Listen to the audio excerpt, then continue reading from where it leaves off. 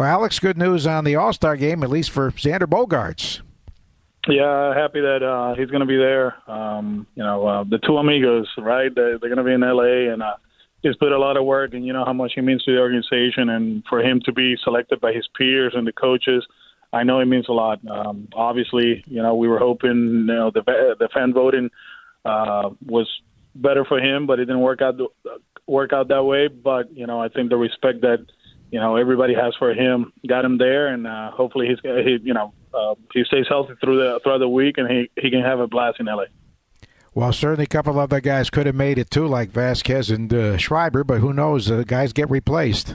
You never know. We got a lot of guys that are having great first half, and obviously there's a handful that can only go, obviously, and the rule that every team has to have a player represented in the All-Star game, but we love the way they're playing. We love the way they're going about their business, and we're very proud of them.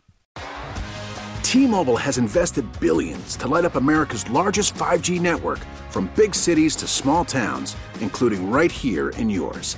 And great coverage is just the beginning. Right now, families and small businesses can save up to 20% versus AT&T and Verizon when they switch. Visit your local T-Mobile store today.